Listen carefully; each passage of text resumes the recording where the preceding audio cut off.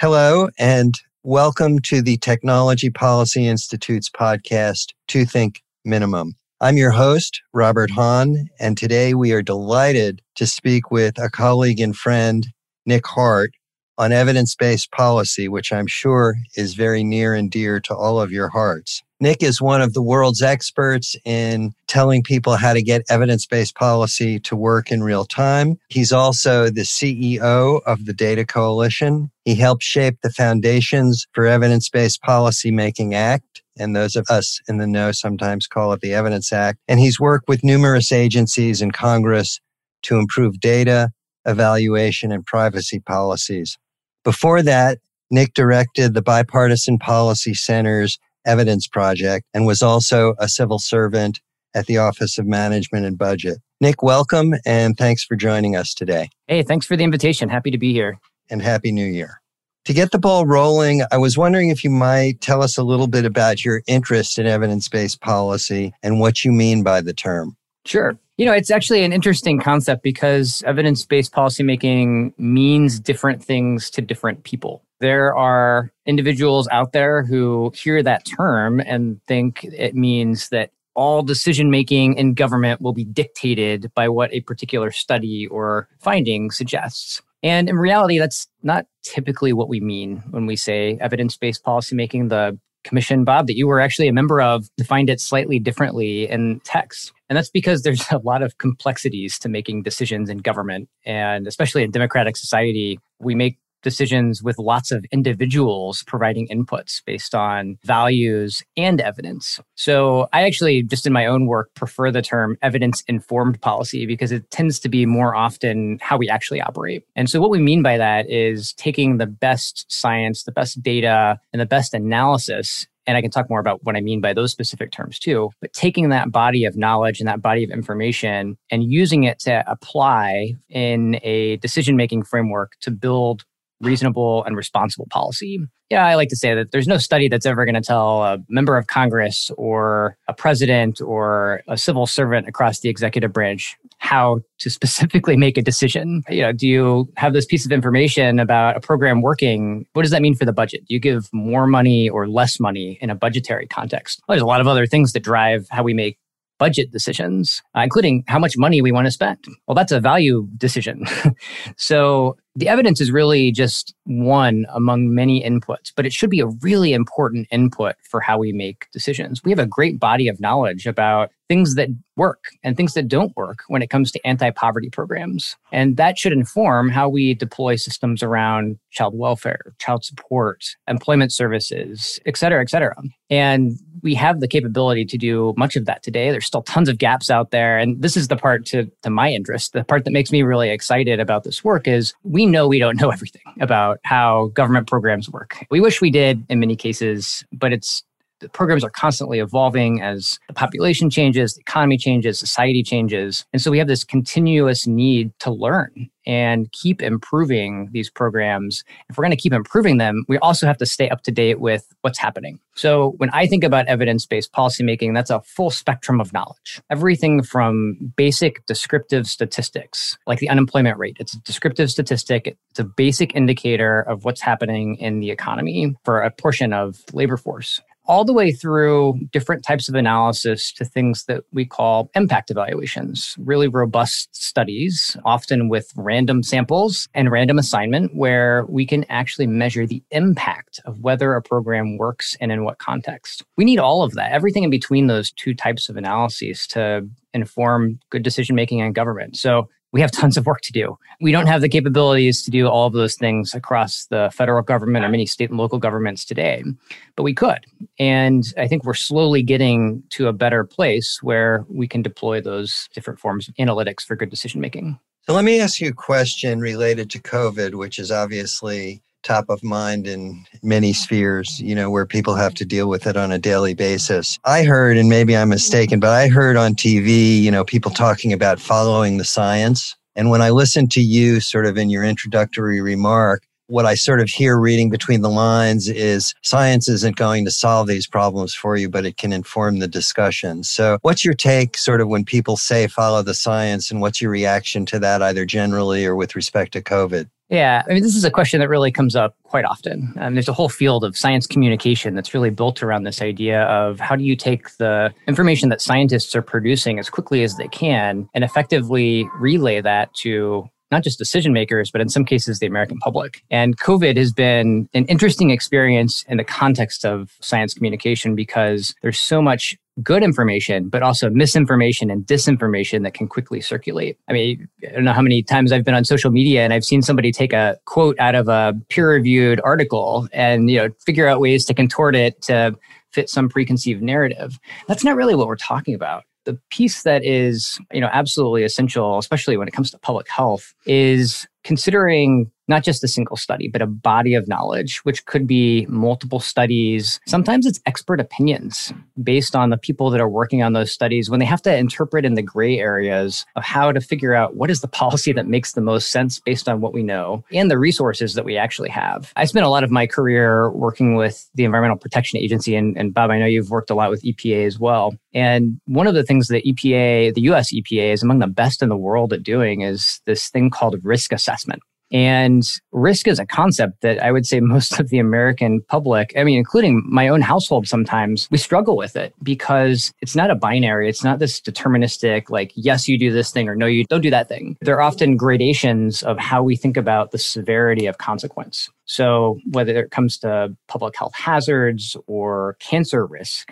those are things that are not particularly binary when we make regulations and when we make laws. And so decision makers, policymakers have to be able to process a lot of information to figure out what is the acceptable level of risk. Well, that relates directly to this question about science, how we incorporate science in decision making, because what I said at the beginning, I will very much stand by that no piece of science is ever going to be an absolute to say, do this thing, but it can help set up the guardrails and it can guide us down a path of the things that are generally in the right direction. And the more we build that body of knowledge, the more clarity we should be developing about whether that's right. Sometimes we get it wrong. EPA, since I used that as an example, has a long history of making some mistakes in its regulatory processes. I think there's an interesting example of the regulation of saccharin. It's a sweetener.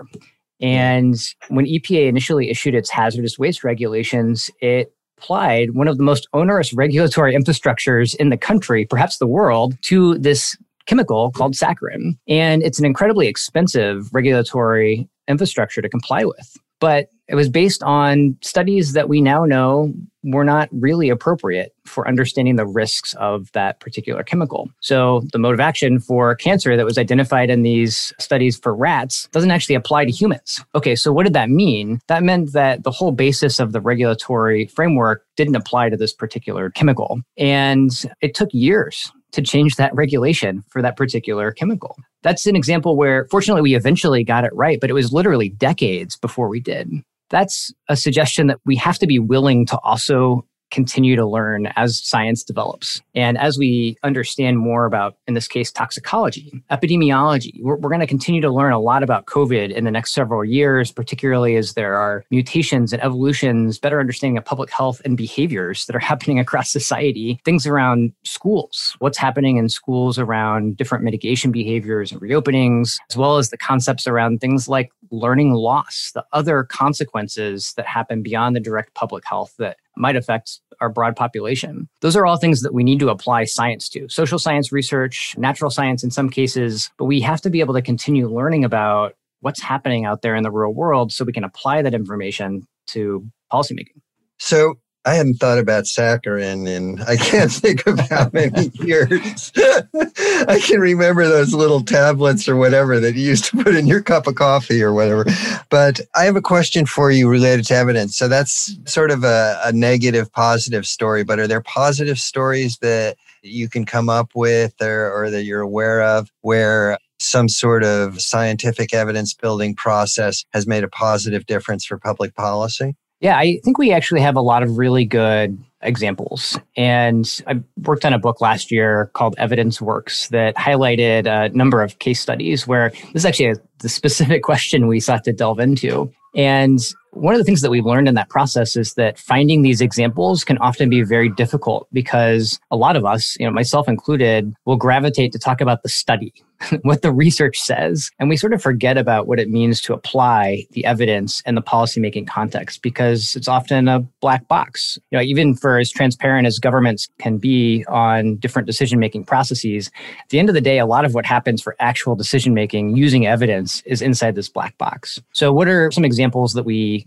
can talk about? Lots in the anti-poverty space, particularly since the mid-90s welfare reform. We have learned an incredible amount about what works and what doesn't when it comes to anti-poverty programs. And that's because they have this really powerful authority to test and to use government funding to test and experiment with new ideas across the country, across the states. When it comes to child support, for example, we have a major national program on child support enforcement. It's intended to identify non-custodial parents and ensure that they're paying child support that is due to benefit the kids. Well, we had a great deal of evidence that was built over a number of years that identified not just particular problems, but one really specific one around what happens to non-custodial parents who are incarcerated. Well, it turned out a lot of incarcerated parents would have child support arrears. Then they would get out of jail. They couldn't pay them.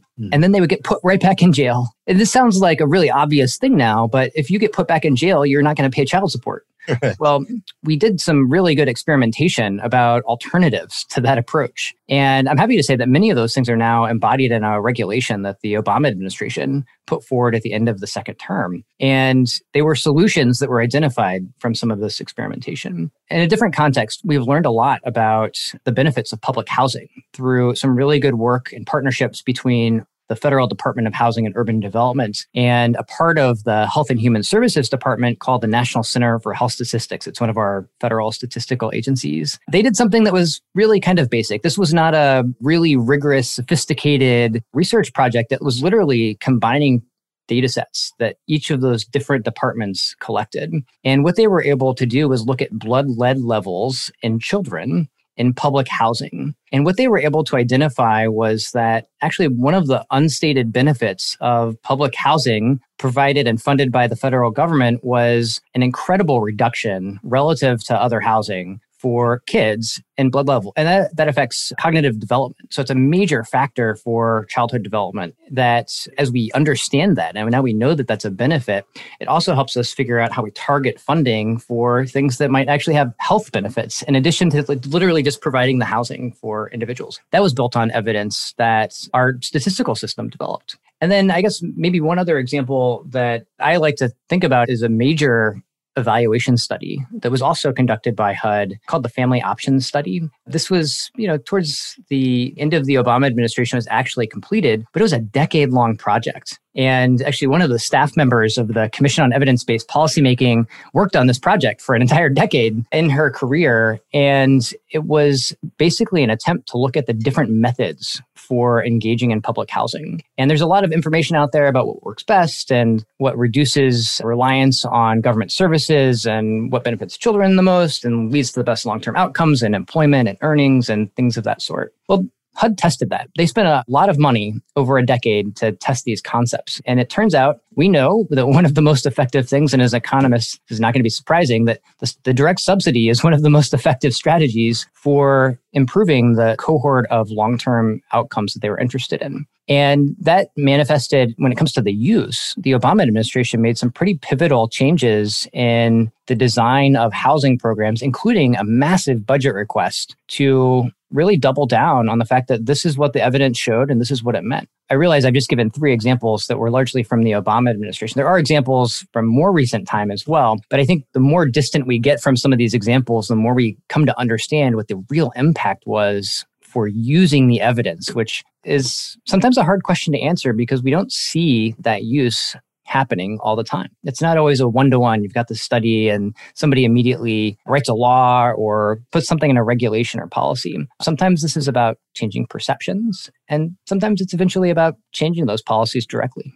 Great. I have a question for you about the Evidence Act, since you helped shepherd it through Congress and deserve some notion of paternity, I think. Can you tell us a little bit about the politics of that act? Anything you could share with us based on your experience there, putting you on your PhD hat, and also whether you think there's likely to be bipartisan support for this idea going forward. I mean, one of the conversations that you and I had some time ago was they passed a nice act that had a lot of the commission's recommendations, but the funding wasn't necessarily there to do what we might have hoped. Yeah, the whole story of the manifestation and then final enactment of the Foundations for Evidence-Based Policymaking Act, I find fascinating, but I was also involved in that story, so I'm probably a little bit biased. When it comes to the politics, one of the really fascinating things from watching how that process unfolded was there was this commission, which you were part of, that issued a set of recommendations, and that was really the basis for this entire law.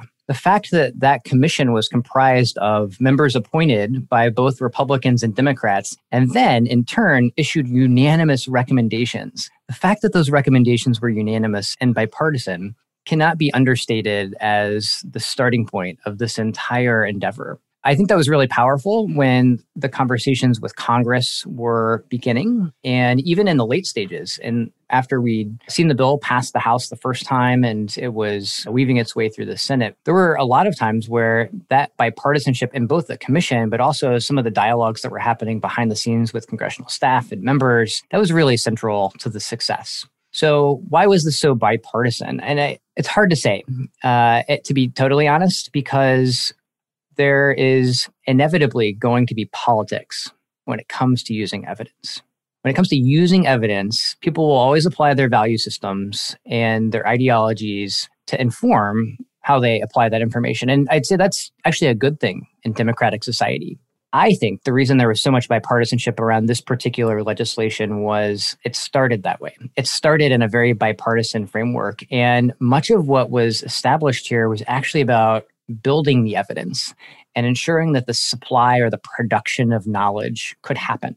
That's not the part that people typically want to debate, right? I think there's generally a consensus that we need to know and have as much good information as we possibly can. So there's a lot in this law about the infrastructure, the capacity, the leadership positions, in some cases the assessments, but also providing new authorities for engaging in data sharing while appropriately protecting privacy. Those are all things that, for the most part, members of Congress got behind. The legislation went through the Senate under unanimous consent, not a single objection. It was passed in the House under what's called suspension, which means that it was overwhelmingly supported. At the end of the process, there were only 17 no votes on the final legislation. That's an incredible achievement when it comes to legislation, because there's often something that folks can nitpick at that might stall a bill just out the gate. And this was an example of legislation achieving that overwhelming bipartisan support, but also moving incredibly fast. From start to finish, it was under 2 years of consideration. So what does that mean for all this work going forward? I think that it suggests that we can expect to continue seeing some bipartisan support when it comes to using data, managing, navigating data analytics across government. It does not mean that there will be bipartisan support on what the evidence says or bipartisan agreement on what the evidence says. And there will be healthy and spirited debates about that for generations to come. But when it comes to this need for knowledge, I think it's really, particularly in the contemporaneous environment, it's very encouraging that this legislation could move along the trajectory that it did and that it's actually being implemented today. Civil servants across government are really prioritizing this. We now have chief data officers, evaluation officers that are not just taking the positions in name, but really leaning in and engaging on types of activities that were intended both by the commission, but also the legal framework that's now in place. You asked about money, Bob. Money is like the critical piece of the puzzle that in some cases just doesn't exist yet. The resources, which is not just about money, it's also people and capacity inside the institutions of government. In some agencies, some departments, this was not a problem. They figured it out. They found resources, they reallocated because the leaders wanted to make it a priority. There are other departments that today we know, unless they get an influx of resources, this is going to be a challenge. This is new to them. They don't have a history of building the kind of evidence that we're talking about, particularly evaluation. It's a relatively new concept in many federal government agencies and many state and local agencies for that matter. But it's something that's gained a lot of steam, a lot of enthusiasm because of the power of the knowledge that it generates and frankly, the usefulness of the recommendations that come out of evaluation activities. But without new funding, some agencies just aren't going to get there. So this has got to be a priority for Congress. It must be a priority for the new Biden-Harris administration in developing budget proposals for the next fiscal year. If we're serious about making evidence-based policymaking happen in this country, or evidence-informed policymaking, data-driven government, whatever you want to call it, if we want the data to be available, accessible, and useful for researchers or even for folks inside government itself, we have to be able to allocate the resources to make it all happen. And OMB can provide great leadership here. Congressional appropriators can provide great leadership here. But however it happens, we definitely need to have a really honest conversation about where the resources are and making sure they show up. Okay. So my next question for you is it bigger than a bread box? I mean, what sort of resources are we talking about?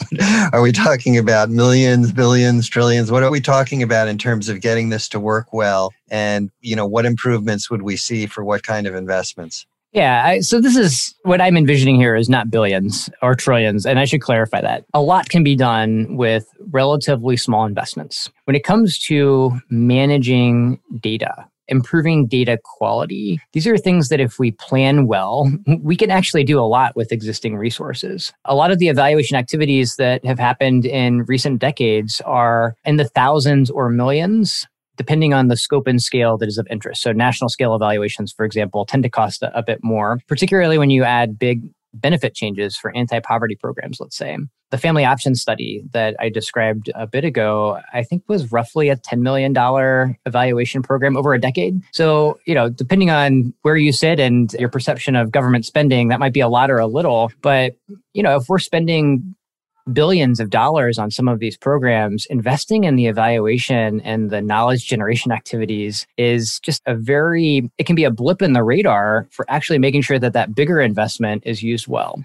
The Social Security Disability Insurance Program is a $140 billion a year program. We spend a pittance on studying how to ensure those benefits are maximizing outcomes for the American public who receives benefits from that program. We should be investing much more in testing new ideas for things like disability insurance and, other major spending items across the federal budget. This isn't to say this is all about money. Government effectiveness is a major piece of this puzzle, but when we look at the amount of money the government spends, the amount that we invest in research and evaluation is just an incredibly small number, and it should be much more. Okay, so let me just follow up on that.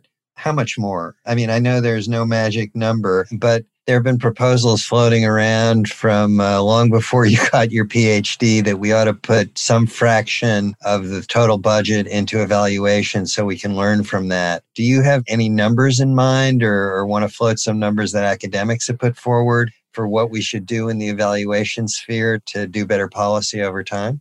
Yeah, I mean, there's a lot of estimates that are out there. If you remember, the Obama administration had a goal of 3% of GDP. That was their total R&D investments across a whole bunch of functions, not just evaluation and data things. But there's an idea that's been floated, including by the Evidence Commission. It was in the final report along with the recommendations that was kind of buried in the details. And some other nonprofits have talked about this for a while, that there should be a set percentage that we think about for government programs allocating to research and evaluation activities. Depending on who you talk to, it generally ranges from about 0.5% to 1% of the spending on that program. I always put an asterisk on that number, though, because it just gave the example of Social Security Disability Insurance, $140 billion a year. Well, 1% of $140 billion is a lot of money. And I don't know that I would quite recommend we spend that much on SSDI evaluation because I'm not sure we would have enough capacity to execute it. But the point being that if we could think about evaluation and research activities as a necessity of good program administration. Just like you spend money doing performance reviews for your staff and managing the team and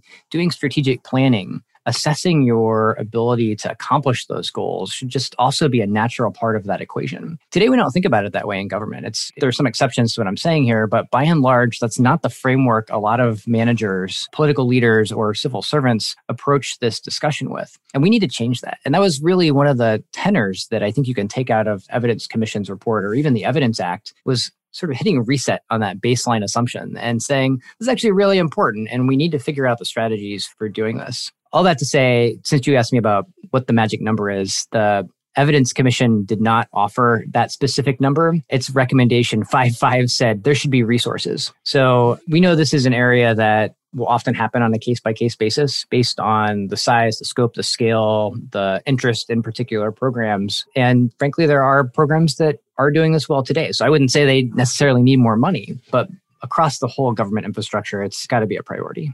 So this relates to a broader question that I know you've given some serious thought to, and the commission talked about as well, which is how does one introduce what I'll call a culture of experimentation or evaluation into our government, or does it, is it there in part now? And related to that, as I recall, one of the items in the Evidence Act that you had a role in was promoting this idea of a learning agenda. And I think that agencies are supposed to come up with some kind of learning agenda on a semi-regular basis. Are they doing that? And, what's your assessment of how things are going there?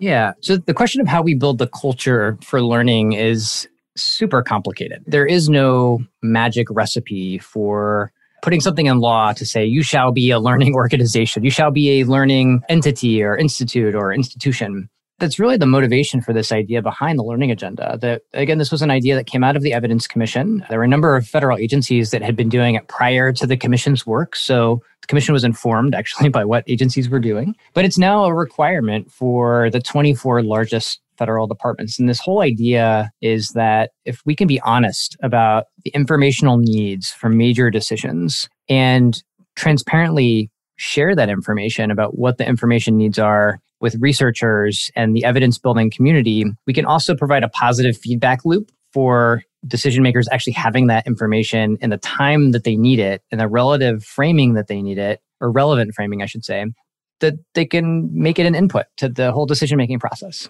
So the learning agenda is not the silver bullet. It's not going to solve all of these cultural problems around learning, but it's a starting point for acknowledging that if we can be honest about what those questions are, we can design the production function or the production capabilities in the research and evidence building community to actually successfully make that information available.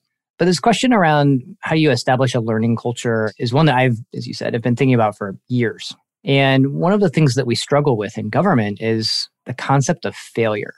We set up a lot of really negative incentive structures around failure. And that is not how the scientific enterprise is built. We fail an incredible amount in science because we use that to continuously learn and redesign models, redesign studies, converge on knowledge. It might be that we do an evaluation of a program and it doesn't produce the expected impact. But it's also conceivable that if you look really deep, that analysis might be somewhat difficult to interpret because it could be the program is already the best thing out there. And so you're trying to measure an incremental improvement instead of the program relative to it not existing. Well, we're not going to just turn off anti-poverty benefits. We're not going to turn off the UI system in its entirety or make Social Security disability insurance go away to run an experiment. So we're always trying to build this knowledge in real time while these programs are operating. But to this concept of failure, I mean, federal civil servants, I think, need to be open and willing to not just acknowledge when things aren't working as well as they can, but receive support from political leadership, members of Congress, congressional staff, that sometimes failure is okay if you can use it as a learning opportunity. And I'm not saying let's go waste hundreds of billions of dollars. So please don't interpret this the wrong way. But if we had a program that was not operating optimally, how do you fix it? How do you identify the strategies to make it work better? And that's really what we're talking about, is this incremental approach to learning, applying that information, recognizing that something might not be working as well as intended. It might not be achieving the outcomes that are desired, at least as fully expected. But if we apply our knowledge, our science, our evidence, then not only are we building this insight over time, we can actually improve the way government functions. And that's what I see and hope for is the potential of evidence-based policymaking. But it's really hinging on this idea that sometimes it's okay to fail. And if we can admit that and not rake everybody through the coals for making a mistake or not achieving the outcomes that might be what we really want, and have that honest conversation about how we do achieve those outcomes, and then be open to fixing the programs to do just that. I mean, that's really what this is all about. Yeah. So what I hear you saying is trial and error can be a good thing if you can learn from it. And Absolutely. I also hear a note of optimism that as you and I and others who are interested in this area try to move the ball forward, that we may actually do better over time. Bob, I'm the eternal optimist. All right, let me put you on the spot with one final question. Imagine that you had the ear of President-elect Biden for 10 minutes, either in the Oval Office or now. What would you be advising or whispering to him in terms of how to make a real difference in this area if he wanted to spend some political capital here or just do some things that were constructive? Well, I think there are a number of things in the Evidence Act that the Trump administration did not fully implement. Some things that were not even initiated in implementation, and really prioritizing some of those regulatory actions or guidance documents. And this includes new authorities around data sharing that would actually help us respond to the current coronavirus pandemic if they were enabled. I've made an appeal to try to get OMB to issue an interim direct final rule on some of these data sharing capabilities, because they would honestly matter for developing the insights in real time that much of the American public is currently asking for. So implementing the Evidence Act well, including those authorities that don't yet exist, is going to be really key.